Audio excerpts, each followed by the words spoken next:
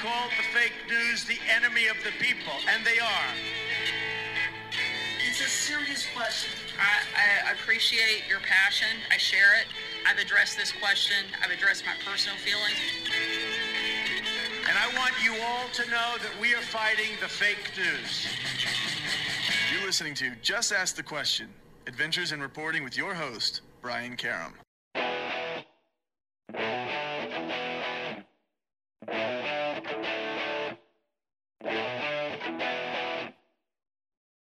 Hi, welcome back to Just Ask the Question. I am your host, Brian Karam, with our weekly wrap-up of the news in the nation, and it's called Just Ask the Press. With me, as usual, is former federal prosecutor Michael Zeldin, and also with me is editor-at-large from CQ Roll Call, John Bennett.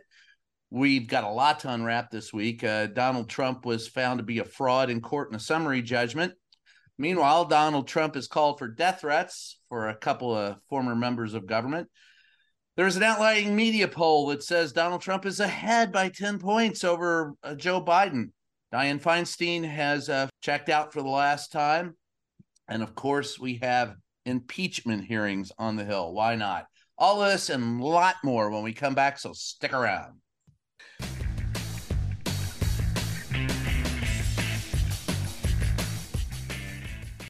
In this modern age of misinformation and deceit, Just Ask the Questions newsletter cuts through the BS and gets to the truth, with Brian's in-depth articles, columns, and exclusive content not released anywhere else. Get the scoop and stay in the know. Sign up for the Just Ask the Question newsletter now at substack.com/JATQ podcast.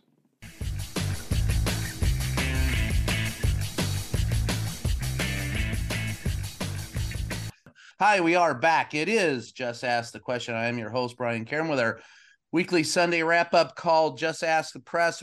Guys, we're going to start out this week. Where did we start? There's so much to unravel. But let's start with the summary judgment in court. Donald Trump, there was a summary judgment issued, I guess it was Friday and Monday. He will actually, the hearing will start as to how much he'll have to pay. But Michael, if you can kind of unpack that for us, what actually did happen? Donald Trump is now in civil court anyway, been called a fraud. Yes. So Letitia James, the Attorney General of New York, sued Donald Trump and his sons for fraud.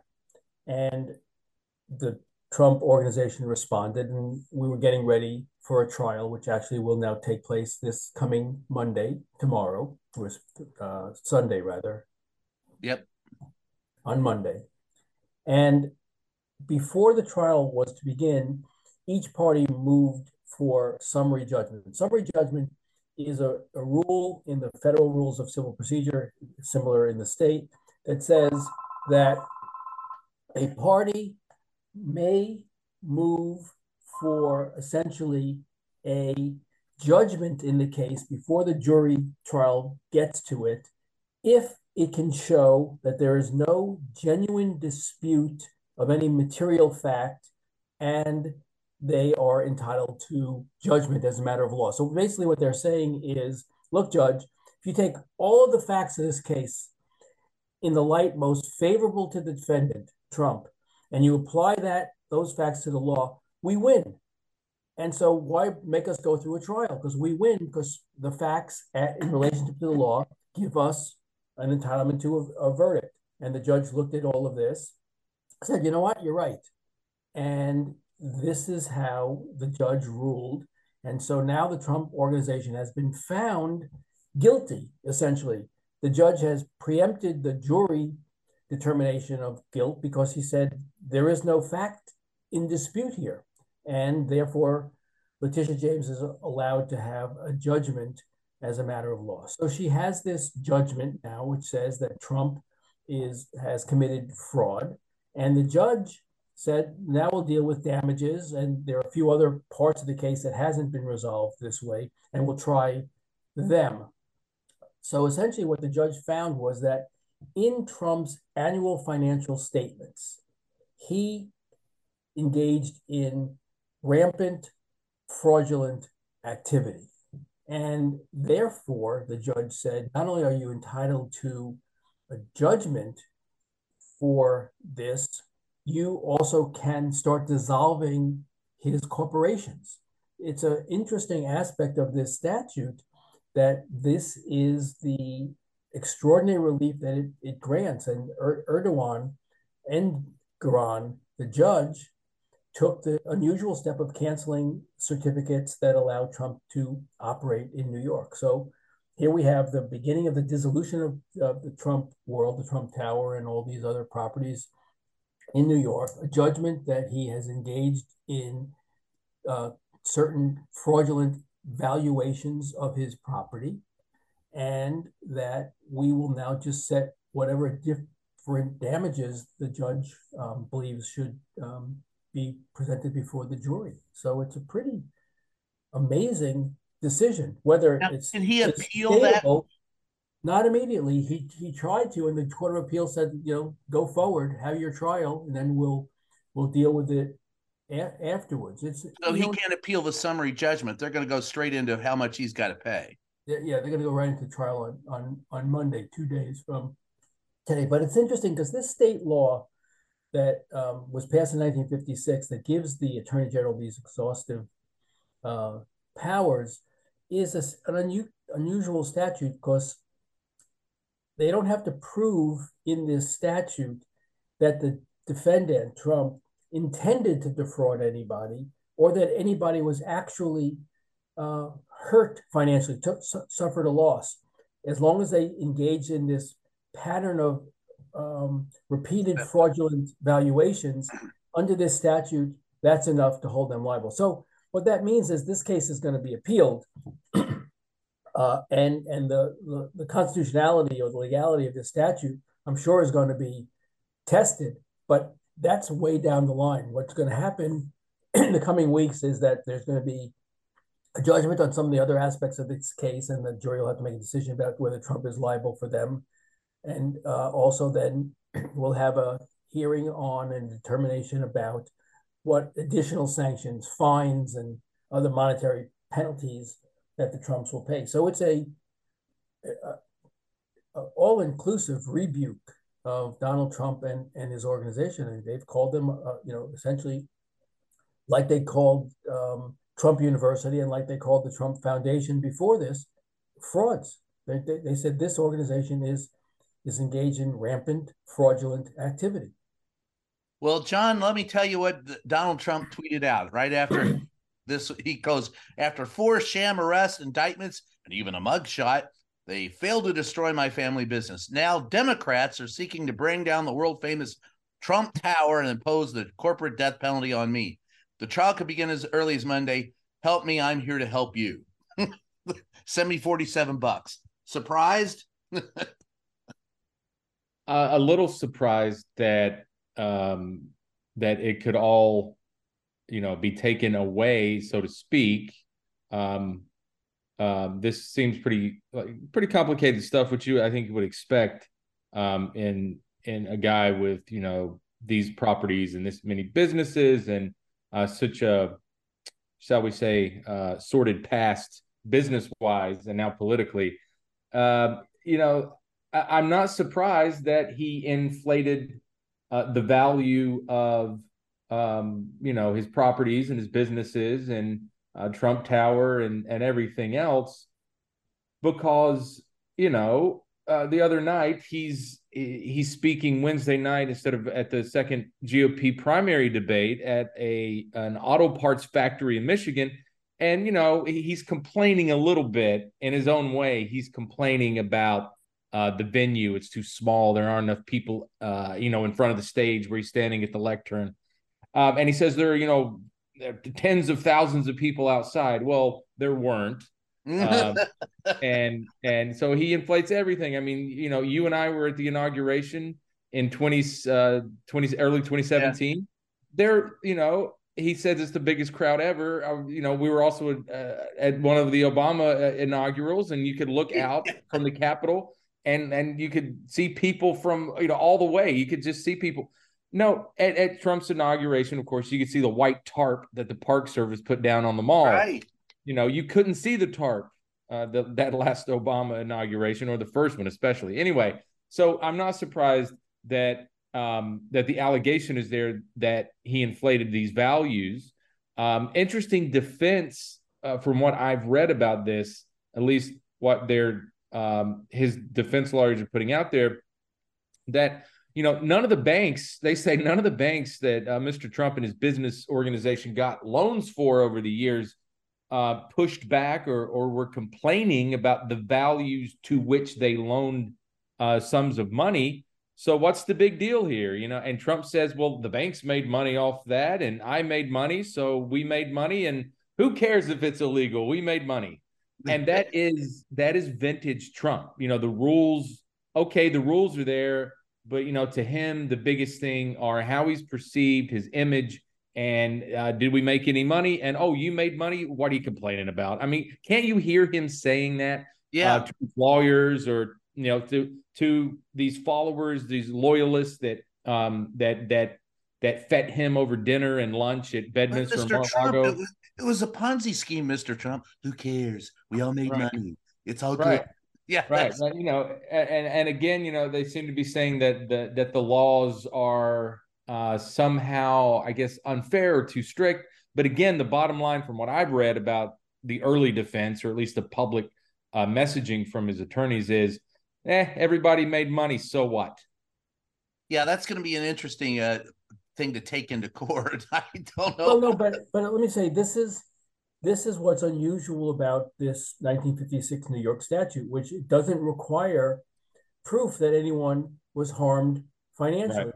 Yeah. Typically, in a fraud case, just as the word implies, someone was defrauded, and that means something was taken from them, something of value was taken from them, sort of unwittingly, with them not wittingly participating in it.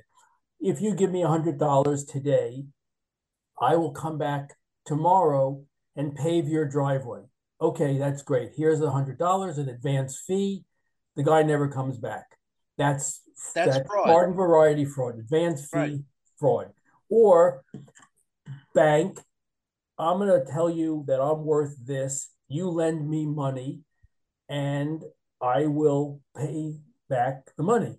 That value was wrong. They have no means to pay back the money, and the bank loses. Here, Trump said to the banks, here are my financial statements. They have big block letters on them. Don't rely on these because they haven't been certified by an accounting firm.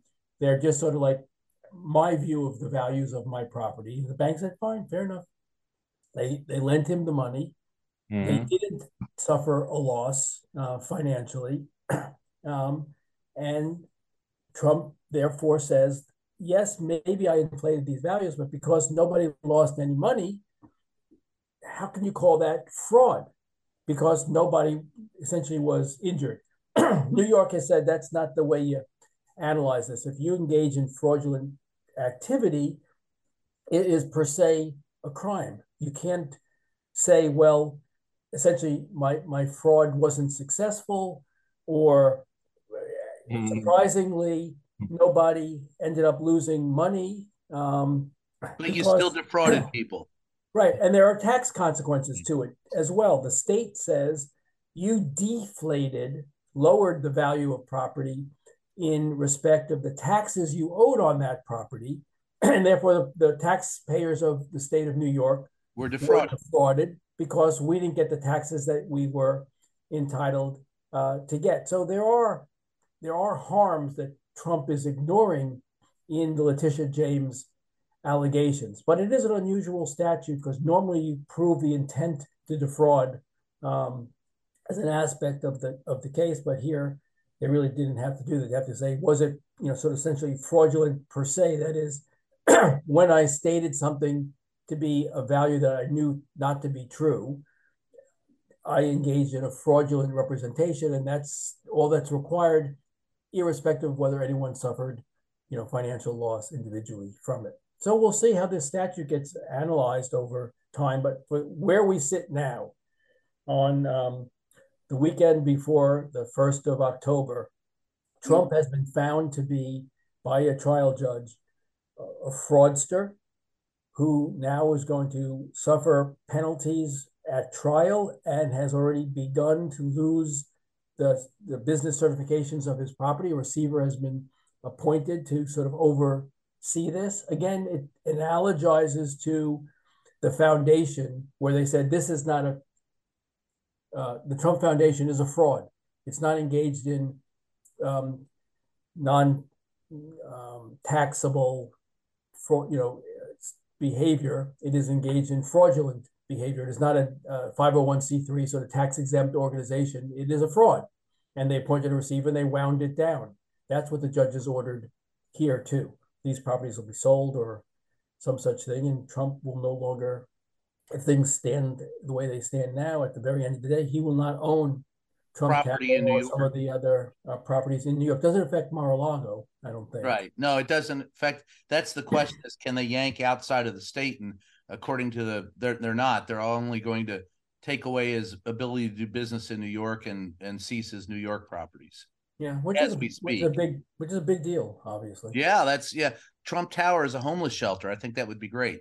We've got to take a short break. The good conversation, but I got a break. So let's take a short break and we'll be right back.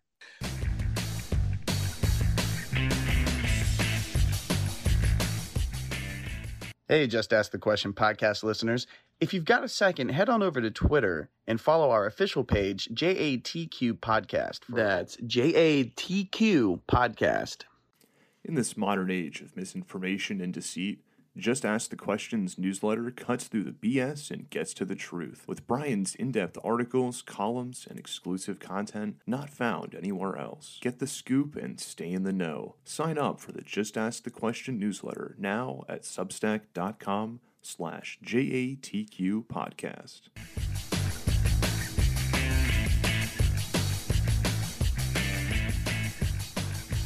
Hi, we are back. It is Just Ask the Question.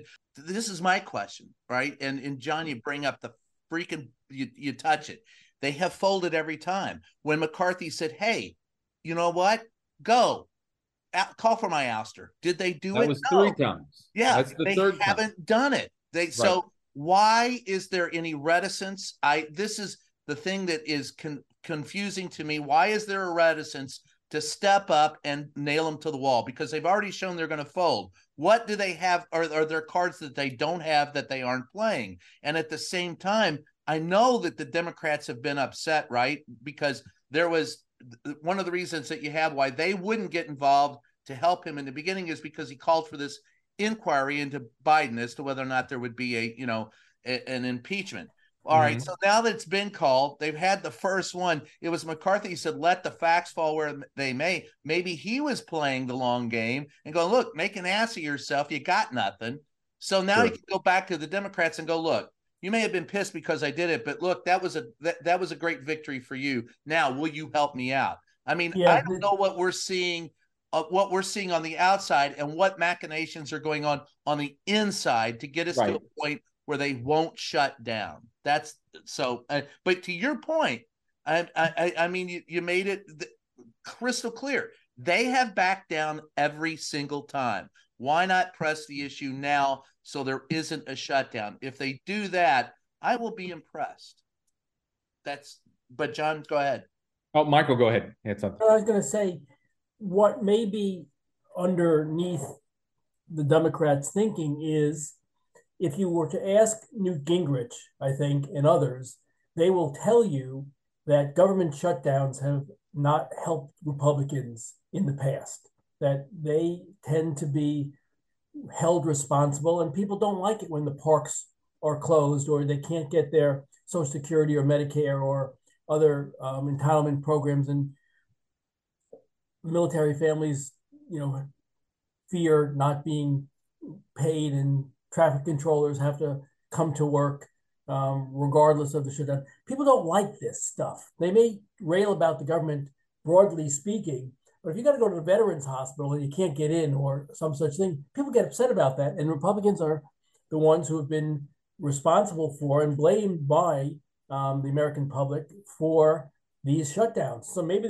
maybe the Democrats are sitting there thinking, fine, we got an election coming up. It's going to be a close election. We've got a lot of swing districts that we may be able to take over. And if we can get one more, sort of nail in the coffin of the Republican self-imposed nail, then why would we want to help themselves? And we'll just sit back and watch.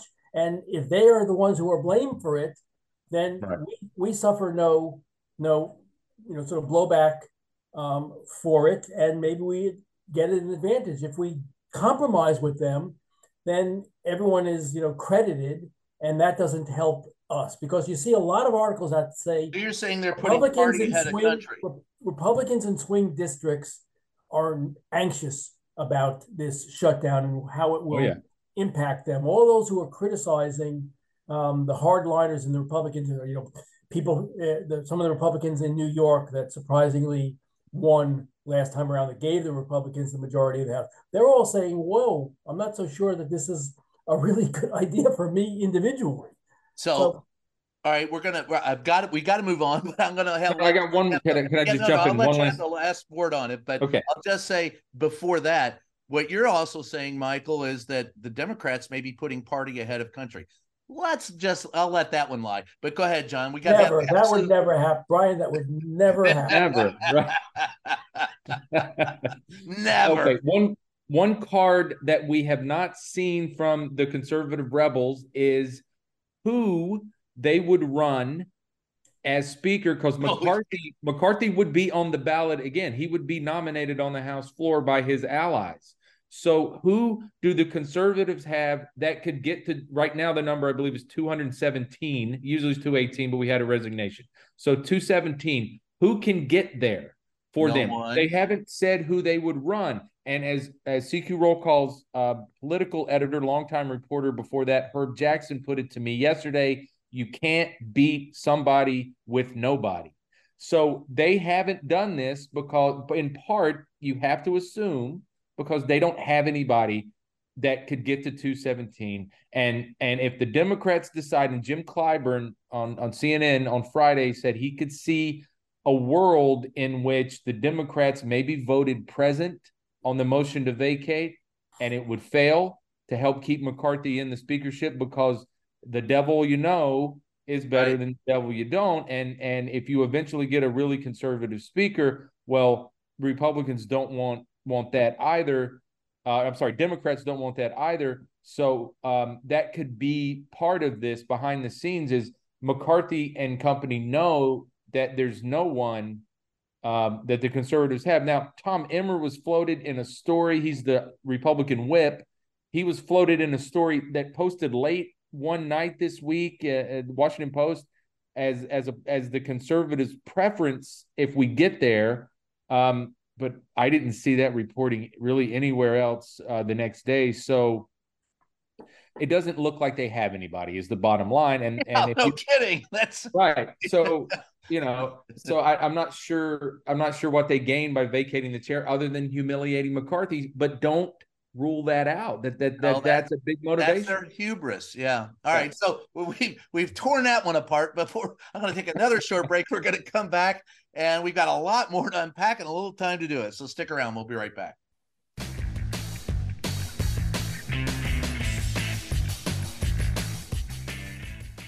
Hey, you. Yeah, you. We're talking to you, and we need your help.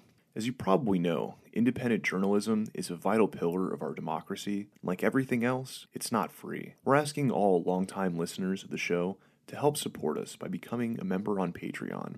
For the price of a latte, you can help guard democracy.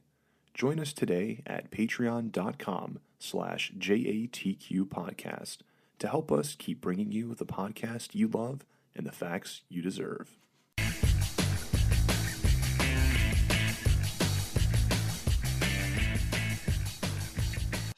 Hi, we are back. It is Just Ask the Question. I am your host, Brian Karen, with our weekly roundup in the news, Just Ask the Press. We haven't gotten past Trump as a fraud and a rapist in civil court and the government shutdown, but the government shutdown is very interesting, and the whole idea, well, is quite frightening to many. But nonetheless, there is a lot else that's gone on this week. Let's start with the impeachment hearings. One of the deals that we talked about and that the Democrats may not be so happy about was the fact that Kevin McCarthy, in appealing to his far-sighted friends, had allowed, well, impeachment hearings to begin this week, or an inquiry into an impeachment hearing. And it was many folk who, including Jamie Raskin, who laughed about the evidence, there being no evidence, as he sat watching James Comer from the from the bluegrass state of Kentucky, tell us why we're not going to see anything real life-threatening or new in these hearings.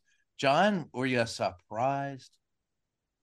I wasn't surprised. I talked a lot in the last segment, so I'll keep this pretty short.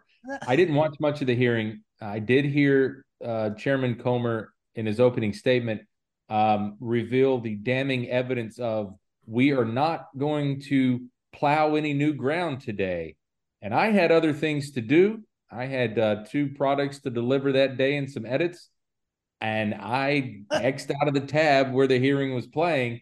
And I didn't hear anything or read anything that made me regret that decision. Michael, do you think that there will be anything come from these hearings at all?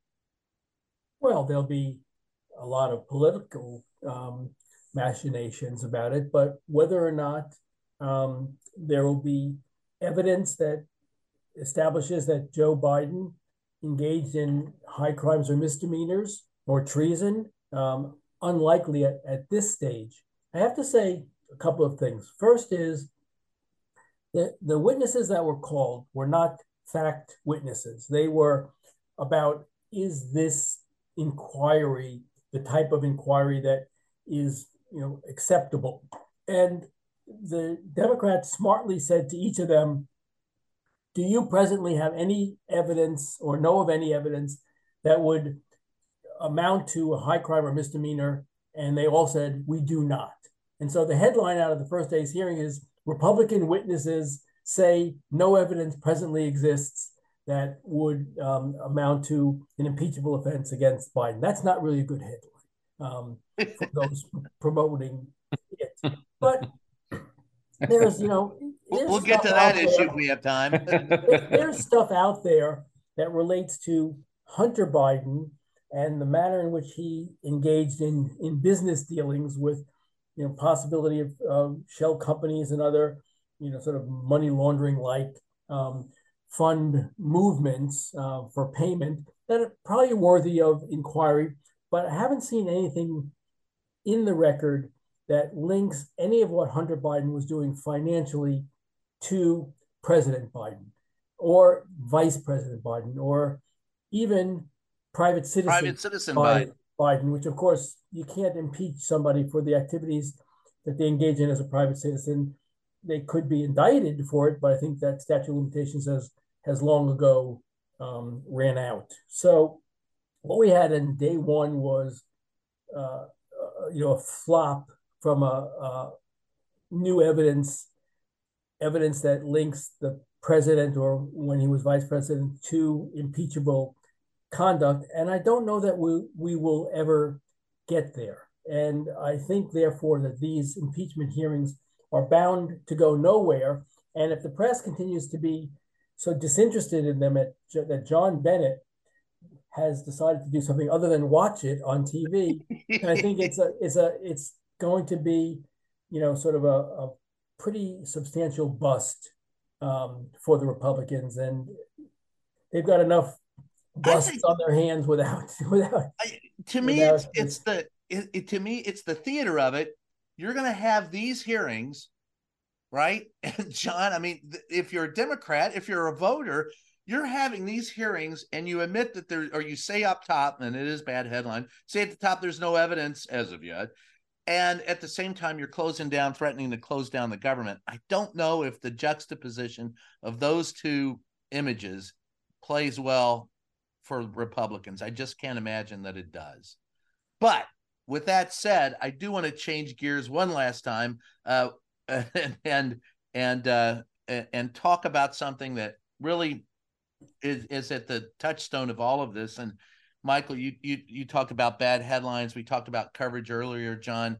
The other day, the president of the United States was invited to walk on a picket line with UAW workers and did so, made history. The next day, Donald Trump showed up at a non-union shop complaining about the size of the crowd and saying there were tens of thousands outside, and we knew that that was a lie. But also, we saw a reporter from CNN, and it wasn't just CNN, it was others, who said that, Donald Trump is now a worker friendly. He's for the workers. He may not be for unions, but he's for workers. And there's been no indication of that at all. And then you have commentators like a friend of mine, Waj, I think, who said that we're not doing ourselves any favors if we don't introduce Donald Trump as, a rapist and a fraud every time we introduce him, that we give him too much equivalency, and that we are helping to make Donald Trump by not putting facts out, but by just giving opinions.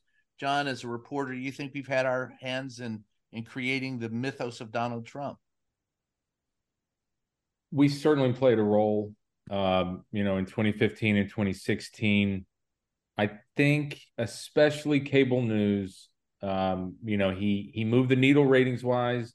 They thought he was a novelty act that would fade and a fad maybe, and voters would eventually, and there's no other way to put it, come to their senses and move on to other Republican candidates. Back then, you had, Jeb Bush and Marco Rubio and Ted Cruz and some governors. So you had alternatives. And I think the media thought, well, this is good television, and people are clicking on it and tuning in and sticking around when they do, which is important as well.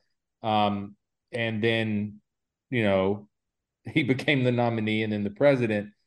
It is tough. I admit it. It's tough to cover this and explain exactly what we're seeing. We've never really figured that out, the collective we, the royal we, if you will.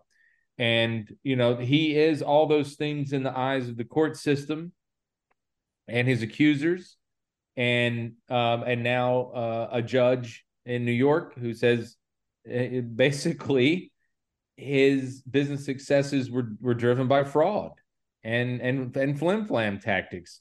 Now, how do you get all that into your nut graph of a story? That's something that has confounded us. Given too much ink?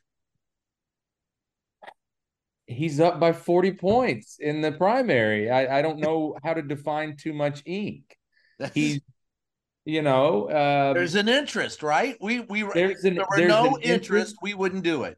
That's correct. We're responding to market forces, and that's clicks and page views and ratings and open rates on newsletters and ad buys and all that. And we are a business now. We're not just for the public good.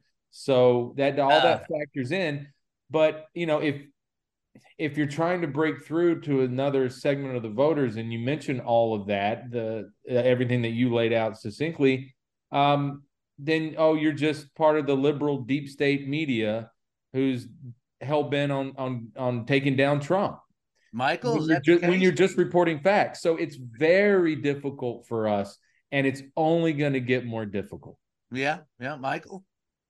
Well, we sure give a lot of attention to Trump. I have to say, as we speak, as you two know, in the ICU unit with my cancer-stricken mom, and I've been pretty much off the grid these past 2 weeks since we've got the diagnosis, and I haven't been paying close attention to a lot of things, and I keep turning down requests to be on TV to talk about legal issues, and it's so refreshing. I mean, not that my mom is dying of cancer, but that I am not having to listen to the daily grind of Trump, Trump, Trump. And it seems to me there's a lesson there, which is that in some sense, we are all living in a PTSD sort of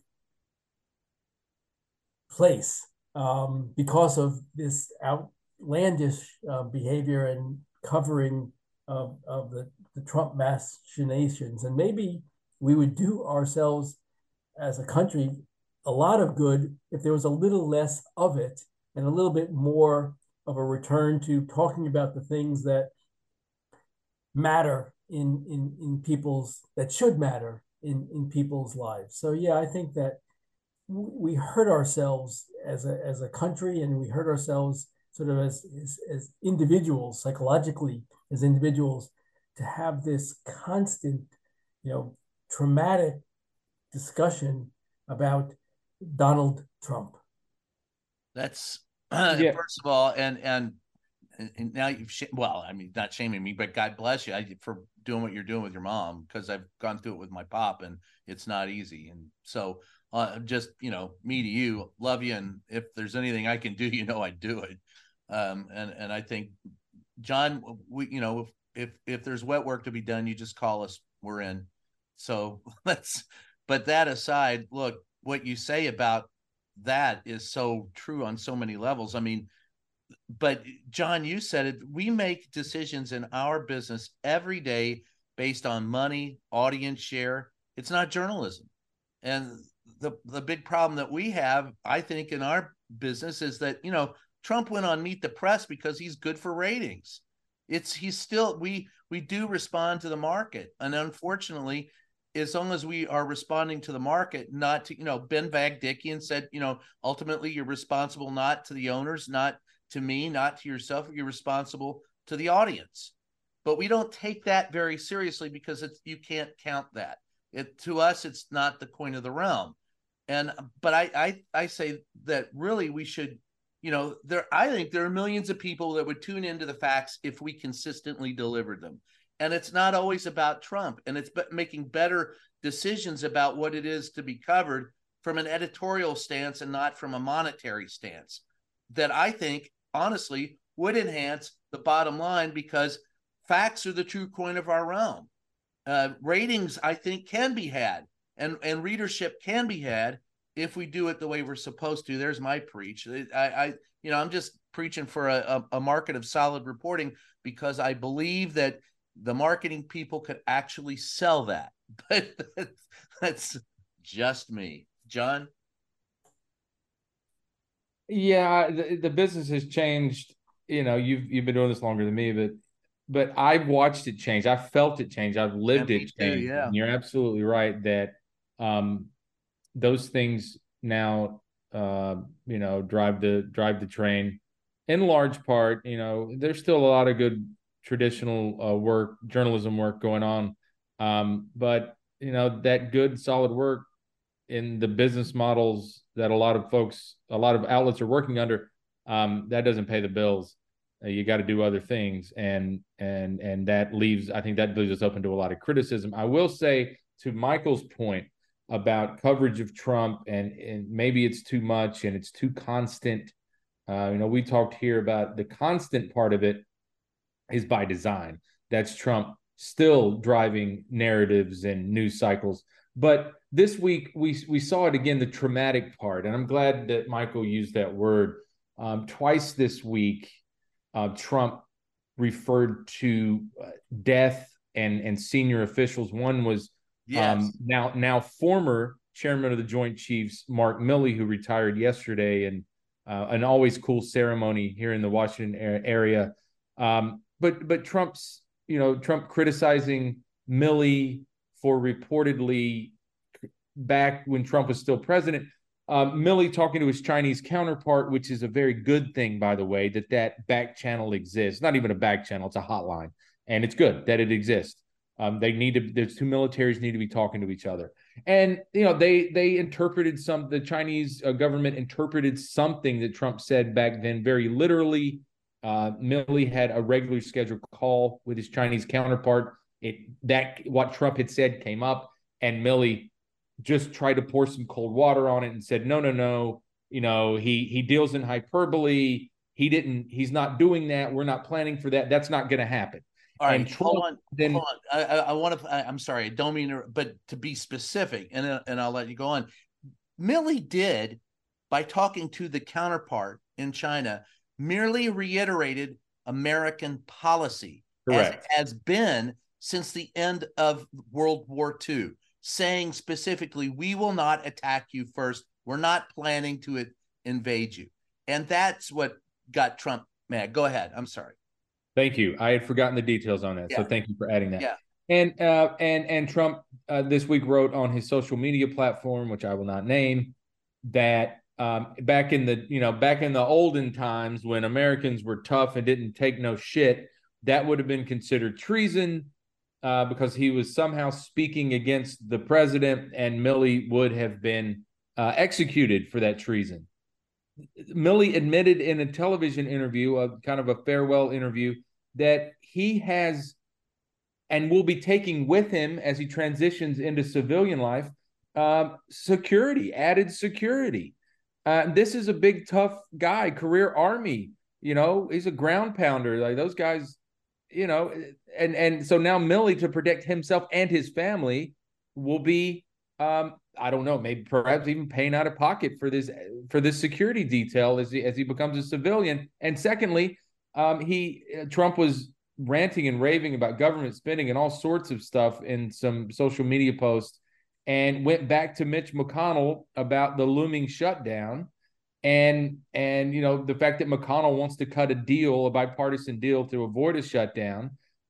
Said that McConnell has a death wish, and these implications. He doesn't come out and say it, but all it takes is one or two people to take that very seriously and get lucky and try to do harm to someone that Trump writes about on his social media platform. And after January 6th and other things that have been thwarted by law enforcement, you have to take this very seriously. And clearly Milley does. And I've seen McConnell at the Capitol. He has security. That's not a small security detail either. Nope. So, the fact that Mark Milley is taking this so seriously, that tells you what they're seeing with the threat intelligence. Yeah, and we don't see that. We don't see that until, we might see it if somebody finds it in the bathroom at Mar-a-Lago. Yeah. Michael?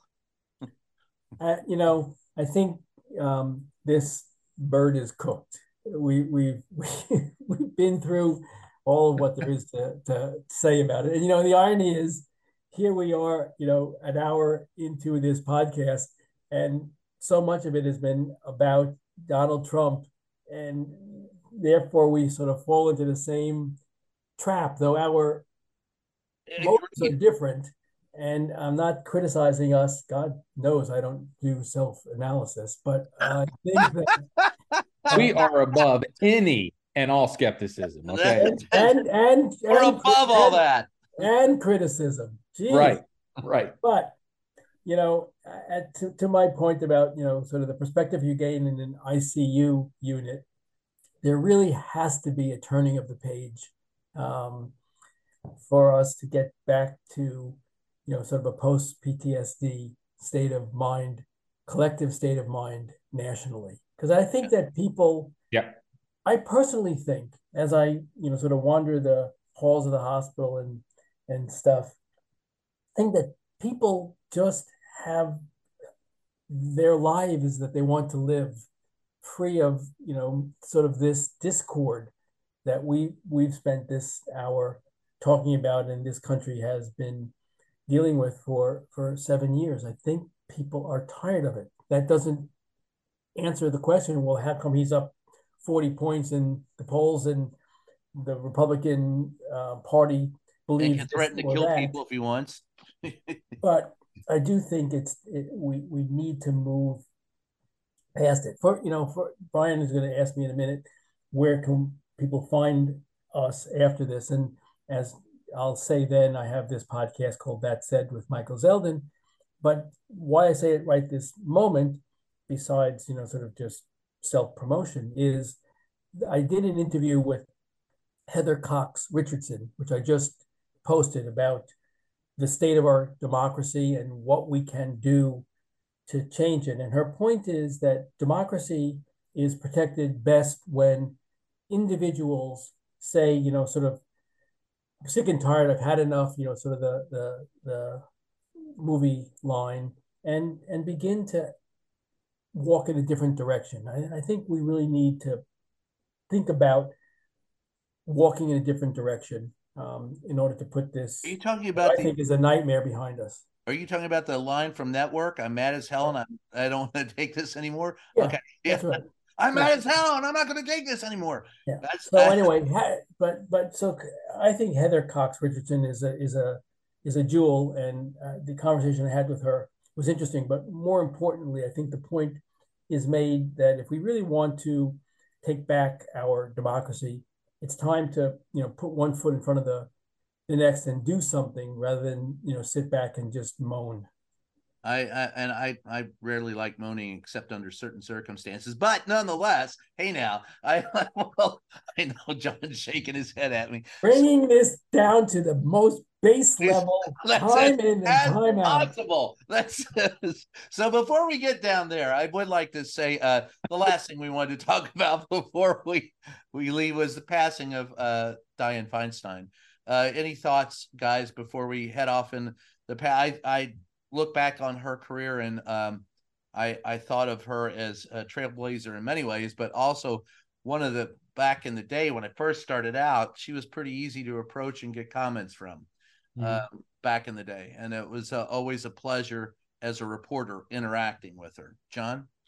Yeah, I covered defense and national security for years, and of course, she was a chairman of the Intelligence Committee, and I believe ranking member for a while too. Mm-hmm. And so I had occasion to talk to her about Syria or Iraq or what have you, the conflict of the day or the threat of the day. And she was, like you said, always approachable. Almost always willing to stop and answer your questions.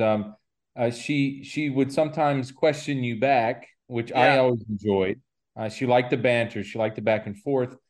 For me, it's not any one, women's rights and a lot of civil rights work that she did and championed in the Senate over the years. And even before that, that comes to mind and should be, at the top of her obituary and was in the ones that have been published. But one thing stuck out to me, and we talked about this recently, with Mitt Romney retiring. Feinstein was in the Senate a lot longer than Mitt Romney, but he was a governor. And Bob Corker, Jeff Flake, Diane Feinstein, Mitt Romney, these are folks who have their beliefs, conservative, progressive, centrist at times, but willing to say, okay, I believe over here, I believe all this much, but to get a deal, I'm going to get this much and you're going to get about the same of what you want. And let's get this thing done. The art and of let's cut a deal. Right. And then let's go vote on it because everybody gets a little bit of what they want. And then we'll try again with the next piece at some point down the road. Knows how to do that. Understands that, okay, I don't like this CR thing, but in 2 months, I'll get a bigger spending bill, and I'll like a lot of what's in there. So I'll vote for the CR because federal workers deserve to get paid and military folks deserve to get paid. Federal law enforcement deserves to not get furloughed, right?